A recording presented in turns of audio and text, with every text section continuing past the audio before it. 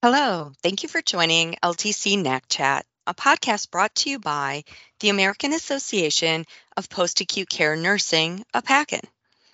I'm your host, Amy Stewart, Vice President of Education and Certification Strategy for AAPACN.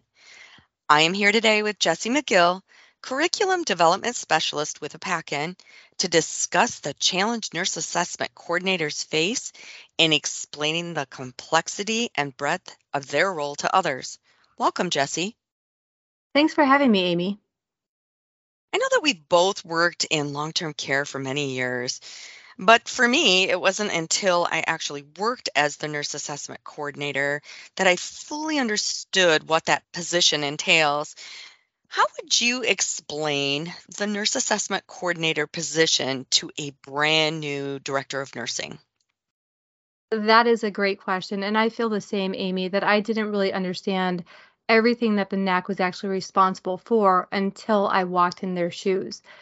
And one of the ways I've found to really start explaining the concept of the NAC, and when I say NAC, I'm meaning the nurse assessment coordinator or that MDS nurse in your building, is to compare it to filing taxes. I know that sounds a little bit silly, but there is some great similarities there.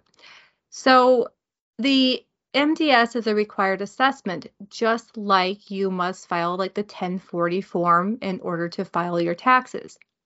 So every year you have to file your taxes for the previous year to report your income, your credits, and to figure out what your tax return is or what you owe for taxes. Now, when you think about the MDS, this is a form that we have to fill out to show the care that's needed to care for the resident. And now imagine, going back to the tax form, that you need a 1,000 plus page manual to complete a 51-page tax document.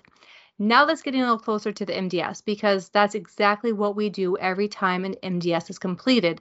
The comprehensive assessment is a 51-page form, and that manual is over 1,000 pages. So there's a lot of detailed information that the NAC is responsible for to ensure the accurate information on the MDS assessment. And the NAC's overall responsibility when we talk about that nurse assessment coordinator role is coordinating the entire process of this assessment for all residents in the facility if the facility is Medicare and or Medicaid certified. I absolutely love this analogy. In fact, I'll be honest, Jessie, taxes are so complex that I actually hire somebody who specializes in filling out this form. Almost everyone has experienced filing taxes, so they have a basic understanding of look-back periods and submission deadlines. That's exactly right, Amy. And I'm glad you brought that back because we have look-back periods and submission deadlines for the MDS as well. So when we talk about taxes, I know because that's our analogy here, it's for a calendar year. And it's always for the previous calendar year, and you have until April 15th to submit your taxes for that previous year. But the look back period that you can include on your tax form is only the previous calendar year. So, for example, if you had a child on January 1st of this year, you cannot claim that child on your taxes for the previous year since that event occurred outside of the look back period. That's really the same concept for the MDS, just on a much shorter time frame. So most of the items on the MDS are just a 7-day look back period. That look back period is what determines what you can include on that MDS assessment. So for example, if you have a 7-day look back period and a resident had previously been documented for a swallowing problem, but that was before your 7-day look back period, you cannot include it since it did not happen within that look back period. So when we talk about the time of period where you have all your information that occurred, that's just like the MDSs. We have this very specific time period of information that can be included on that assessment. And just like on your taxes, where you have to have proof of your earnings and credit, so you have your W-2s and you have your other documents that proves in case you're audited that you completed your tax records accurately, the MDS is the same. We have to have supporting documentation of how we coded our MDS. And that's really where we see the medical record come into play to support what we code on the MDS. And just like taxes, your MDSs can get audited too, and that's called a medical review.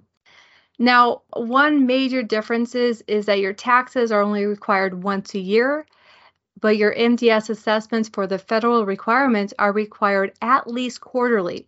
So we're doing an MDS assessment on admission every 92 days for that quarterly requirement annually. And then we also have to do an MDS if there's a significant change in status in the resident's clinical condition. So another thing I want to mention here is the MDS does include all of the clinical information. So just like on your taxes, even if you think something is pertinent to why you had extra expenses, the tax documents only require a minimum amount of information to be able to calculate your tax return. Whereas the MDS actually stands for minimum data set. This is the minimum amount of data that we need to determine the resident's basic care needs. And so it's really the start of a process where we are determining a standard of care for that resident to really set the foundation for their care plan. I want to further explore something you just mentioned. The MDS is the minimum data set. So how would you explain the NAC's additional responsibilities that turn this minimum data set into a comprehensive assessment? Another great question. And I love that you brought this up because the NAC's role is so much more involved than just scheduling the MDS assessments. It's really the entire RAI process.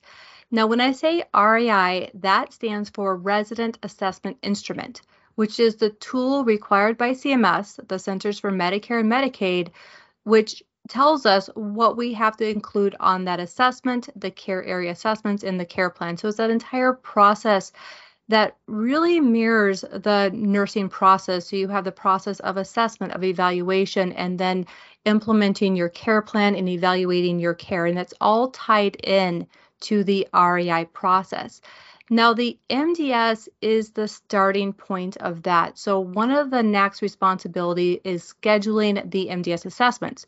And this is a federal requirement. So as I mentioned earlier, we have to have those MDSs at least quarterly with a significant change and annually. But in addition to that, there are requirements per other payers. So there's requirements for Medicare assessments. There may be requirements for the different Medicare Advantage plans, as well as some states may have additional requirements, such as some states require the optional state assessment or OSA. So it's important that the NAC is aware of all the different payer types in their facility and at the same time coordinates the assessments that are required for each of those residents. Now, that's just the MDS part of it. The NAC also has to coordinate the care area assessments in the care plan, which is what makes the MDS a comprehensive assessment. That care area assessment is really the critical thinking piece of the RAI process. It is where we take the basic information from the MDS and really make those decisions of whether potential problems need to be care planned or not. And it really sets the foundation of that care plan. So we are coordinating completion dates of assessments, completion of the care areas, completion of the care plan, and really coordinating that entire team to ensure that all of the different team members involved in completing sections of the MDS are competent in the area that they need to assess, as well as have completed their assessment, completed their care areas, understand the different care area triggers. So they are really doing that critical thinking piece around the care area assessments. And then as a team, making those care plan decisions on what areas need to have a care plan developed for the resident to adequately take care of that resident. So just to recap, the NAC is in charge of coordinating the MDS, the care areas, and the care plan for each resident, all of which are required by federal regulations. Why is the coordinator of this process so important to the DNS? The DNS is the manager of the survey. And when you start looking at how many survey tags can be a result of a poor coordination of this process, then the DNS usually becomes very involved because we want to have a survey that reflects our facility well. And this is a major process of the resident assessments that can be tagged in so many different ways. So let's just start at the beginning with the basics. Timeliness. That's a federal regulation. We have to be timely with the setting of the assessment reference date for each of the assessments. We have to be timely with the completion of the care area assessments and for the care plan. If we're not timely, we can have a survey citation for not being timely. The accuracy is another item. So we can have the accuracy can impact not only surveys, but it also can impact your quality measures. Your accuracy can impact your reimbursement. So when we look at it from the DNS standpoint, and you're talking about not only success on a survey, you're also looking at how quality measures impact 5-star and how the public sees your facility, because those quality measures are a reflection of the quality of care you provide in your facility. And as long as that MDS is accurate, that public reporting will actually reflect what's going on in your facility. But if your MDSs are incorrect, then that's not going to be accurately reported to the public. The same thing with your reimbursement. And this is Medicare reimbursement. This is some state Medicaid reimbursements, some Medicare Advantage plans. So it depends on the different contracts and the different state Medicaid programs. But the MDS is often used for reimbursement.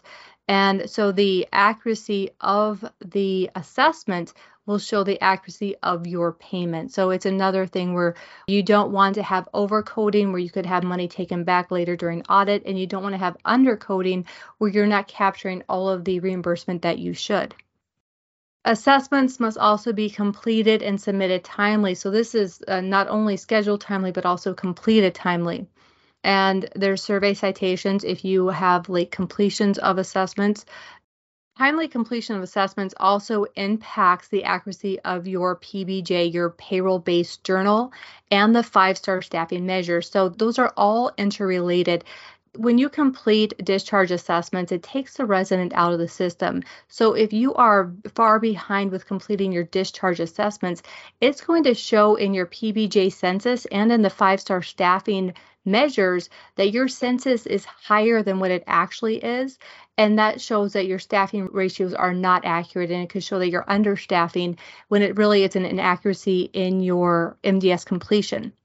It can also impact your quality measures. If we don't have timely completion of those quality measures, residents may stay triggering for longer than they should. We may not capture things when they should be captured. And so it all really is interrelated with the timely scheduling and completion of those assessments. I already mentioned care plans, but I also want to mention that not only can you get survey citations for the timely completion of care plans, but you can also get survey tags for the accuracy of the care plans, as well as following up on the goals, evaluation of the care plan goals. When we talk about the care plan really being the blueprint for how to care for the resident, it's vitally important that that care plan represents what we are actually doing for the resident, and that is updated timely. And when there's changes that occur that are not reflected on the care plan, well, that may not be the sole responsibility of the NAC to update, because the care plan should be a living, breathing, working document. It is one of the responsibilities of the NAC to ensure whenever there is an assessment that's completed, that that care plan is reviewed and up to date at the time of that assessment completion. So when we look out at the big picture of the resident assessments, because I know I just covered so many different items that the DNS would be interested in. Overall, this is a federally required process. The resident assessment instrument process really drives the clinical process that the DNS oversees. Thank you for that, Jessie. You recently wrote an article that was published in the August 18th AAPACN Leader for the NAC newsletter on why NACs should not shortcut CAAS, or care area assessments. In that article, you talked about similarities between the nursing process and the RAI process.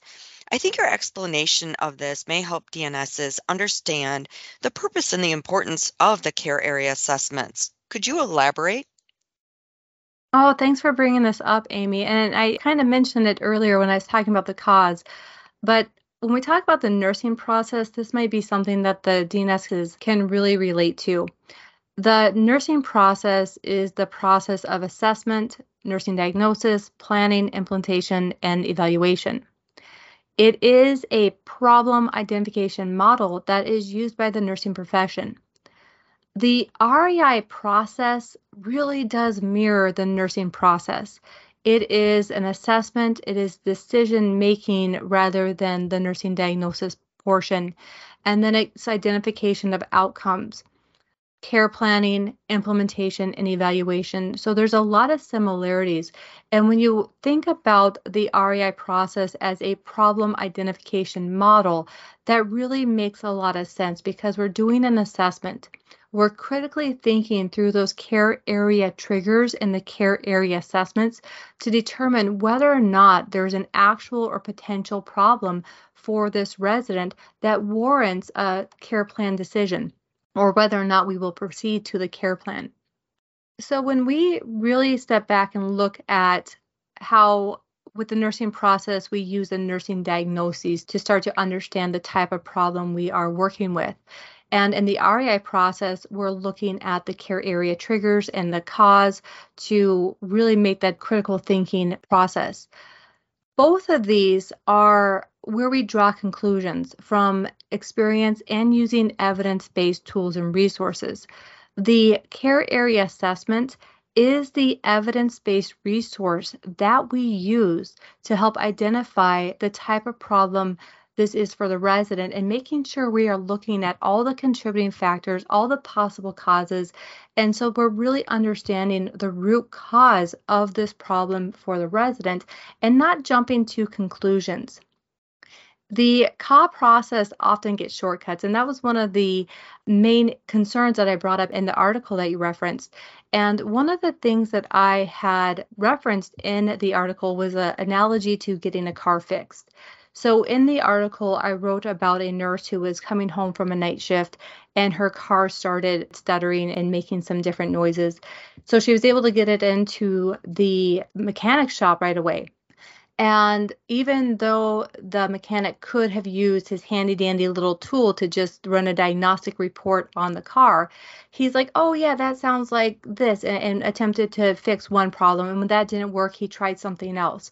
And so when we look at this compared to the care areas, if we skip that diagnostic piece, when we skip using an evidence-based tool to really vet through a problem to understand the root cause of a problem, we can end up fixing the wrong thing or focusing on the wrong thing and having a care plan that does not actually address the main problem.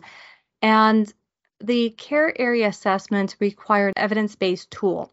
And CMS does provide the Appendix C worksheets in the RAI User's Manual. And these are provided as a courtesy, as an evidence-based tool that nursing homes can use. Now, CMS does not endorse the use of these tools. However, they did provide them as a courtesy, and they are great tools to use. However, additional evidence-based tools can also be used. And while the car analogy is just a really great tool to help understand, one of the other things I talked about in the article is a case study of a resident who was having leg pain, and it was also diabetic. And without really going through an entire care area assessment of that possible problem, it was assumed that she had neuropathy and had leg pain due to the diabetes. But as a nurse assessment coordinator, worked through the care area assessments and really looked through all those contributing factors and possible causes, it was identified that she also had a diagnosis of deep vein thrombosis and had symptoms of a possible blood clot in her legs, and that was immediately addressed with the physician. Now, had she not vetted through that problem fully, this potential problem, potential risk for the resident may not have been adequately identified, and that could have had really significant adverse resident outcomes. So although that's kind of an extreme example, it gets to the heart of really using the tools that we have so that we are addressing the right problem at the right time for the resident. I like the car analogy. That really helped to show the importance of the cause as part of the RAI process. We have talked a lot about the general MDS responsibilities, but we have not spent a lot of time on what a NAC does to manage Medicare residents. What does the DNS need to know about the NAC's role in Medicare reimbursement? Another great question. In a nutshell, if the NAC isn't doing the job right, you're not going to get paid by Medicare, or you're not going to get paid the right amount. So, for example, if the NAC does not know to do the assessments and just does not do an assessment for a Medicare resident, it's likely that you're going to not get paid for that resident. If the assessment's late, you could have a situation where you are receiving default, which is the lowest payment possible. And if the MDS assessment's not accurate, then you can also receive an underpayment or a possible overpayment, which could be recouped later during a medical review. When we talk about Medicare, this is really complex. The current payment model for Medicare is the patient-driven payment model, which has 5 different case mix adjusted components: physical therapy, occupational therapy, speech language pathology, the nursing component, and the non-therapy ancillary component, as well as 1 non-case mix adjusted component. And all of those components together make the rate for the resident. Function, which uses section GG, is a huge component. It's used both in the nursing component and the PT and OT components. And ICD-10 diagnosis coding is an enormous part of accuracy among this assessment. So really, as a DNS, understanding Medicare reimbursement, being able to invest resources into accurate ICD-10 coding and the accuracy of your functional documentation, and being able to accurately assess the usual performance of that resident will be a huge part of accurate reimbursement. A couple other key parts are the resident interviews, the PHQ-9 mood interview, and the patient interview of mental status, or the BIMS. Those are both key indicators for reimbursement as well. Clinical services, clinical assessments, documentation, and I hope any DNSs listening to this really start to have that insight of there's so much that involves their role of overseeing the clinical department that's also a crossover with Medicare reimbursement. The NAC is also often responsible for ensuring we meet all other Medicare billing requirements. So in addition to having the assessments in place, in order to bill Medicare, we have to have a daily skilled need. We have the documentation that supports that daily skilled need, either from nursing or therapy. We have to have physician certifications, and we have to ensure that we meet all of those requirements of Medicare before we can bill Medicare. And some facilities may have a Medicare nurse, but other facilities have a nurse assessment coordinator that has to manage all of this in addition to the assessments. Another responsibility may be at the end of the Medicare stay with the issuing of the beneficiary notices that ends that benefit period, as well as all the management in between that stay, from the time the resident admits to the time they discharge, the different meetings they need to have to ensure everything's in place, clinical meetings, looking at the pre-billing checks. So when we talk about the DNS's role in assisting the NAC in Medicare reimbursement, it really goes down to that clinical process and ensuring that the clinical services that are provided by the nurses are well documented, and that clinical assessment, especially if the resident is being skilled for a nursing service, that those clinical assessments show the skilled services being provided. Wow, I know you covered that all very quickly, but there's a lot that goes into managing Medicare residents under PDPM. I think you've provided our DNSs with some excellent insight into the role of the NAC. Are there any final thoughts that you want to share with our listeners? Oh, thank you, Amy. And I do have a final thought, and that is just how much a DNS and a NAC would both benefit from a really great partnership to really guide the clinical team and what's needed for documentation to support assessments for both Medicare and Medicaid and the other payer types that have those requirements. The NAC should be seen as a key role in the clinical team.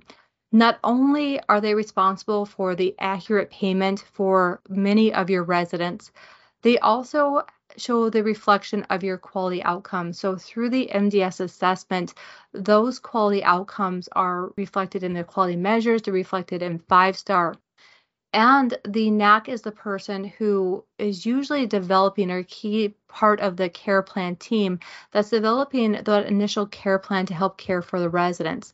So working with the NAC to really have them as a vital role of that clinical team for reimbursement, for partnership with your nurses for supporting documentation, for partnership with your nurses for having that daily skilled documentation, and for the accurate reflection of the cares and services your nurses provide. That would be my goal, just to have that great clinical partnership. And I also just want to mention, and this is so exciting, AAPACN recently released a new product called MDS Development, a toolbox for the nursing home administrator and director of nursing services. This toolbox is a valuable set of tools designed to help the administrator and the DNS better understand the impact, the extent, and the complexities of the MDS role. With this information, facility leadership can improve collaboration with the NAC to achieve a great clinical partnership.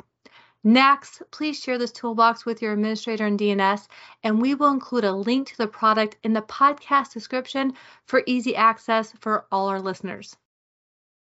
Thank you, Jessie. I agree that the DNS and NAC must work together and understand how their roles complement each other and can drive the best outcomes for the resident.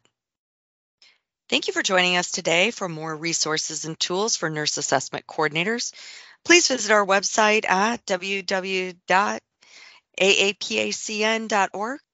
To ensure that you never miss an episode, subscribe to the LTC NAC Chat podcast. Heard the news about how you can improve quality care and increase efficiency with Ability? Ability offers a range of applications to simplify the complexity of healthcare, allowing organizations of all types and sizes to spend more time on care and less time manually collecting, analyzing, and reporting data. This allows you to remain in compliance while making data-driven decisions that benefit residents. With Ability, your facility can improve resident outcomes, optimize reporting data, enhance reimbursements, and much, much more. Discover what Ability has to offer at abilitynetwork.com/AAPACN.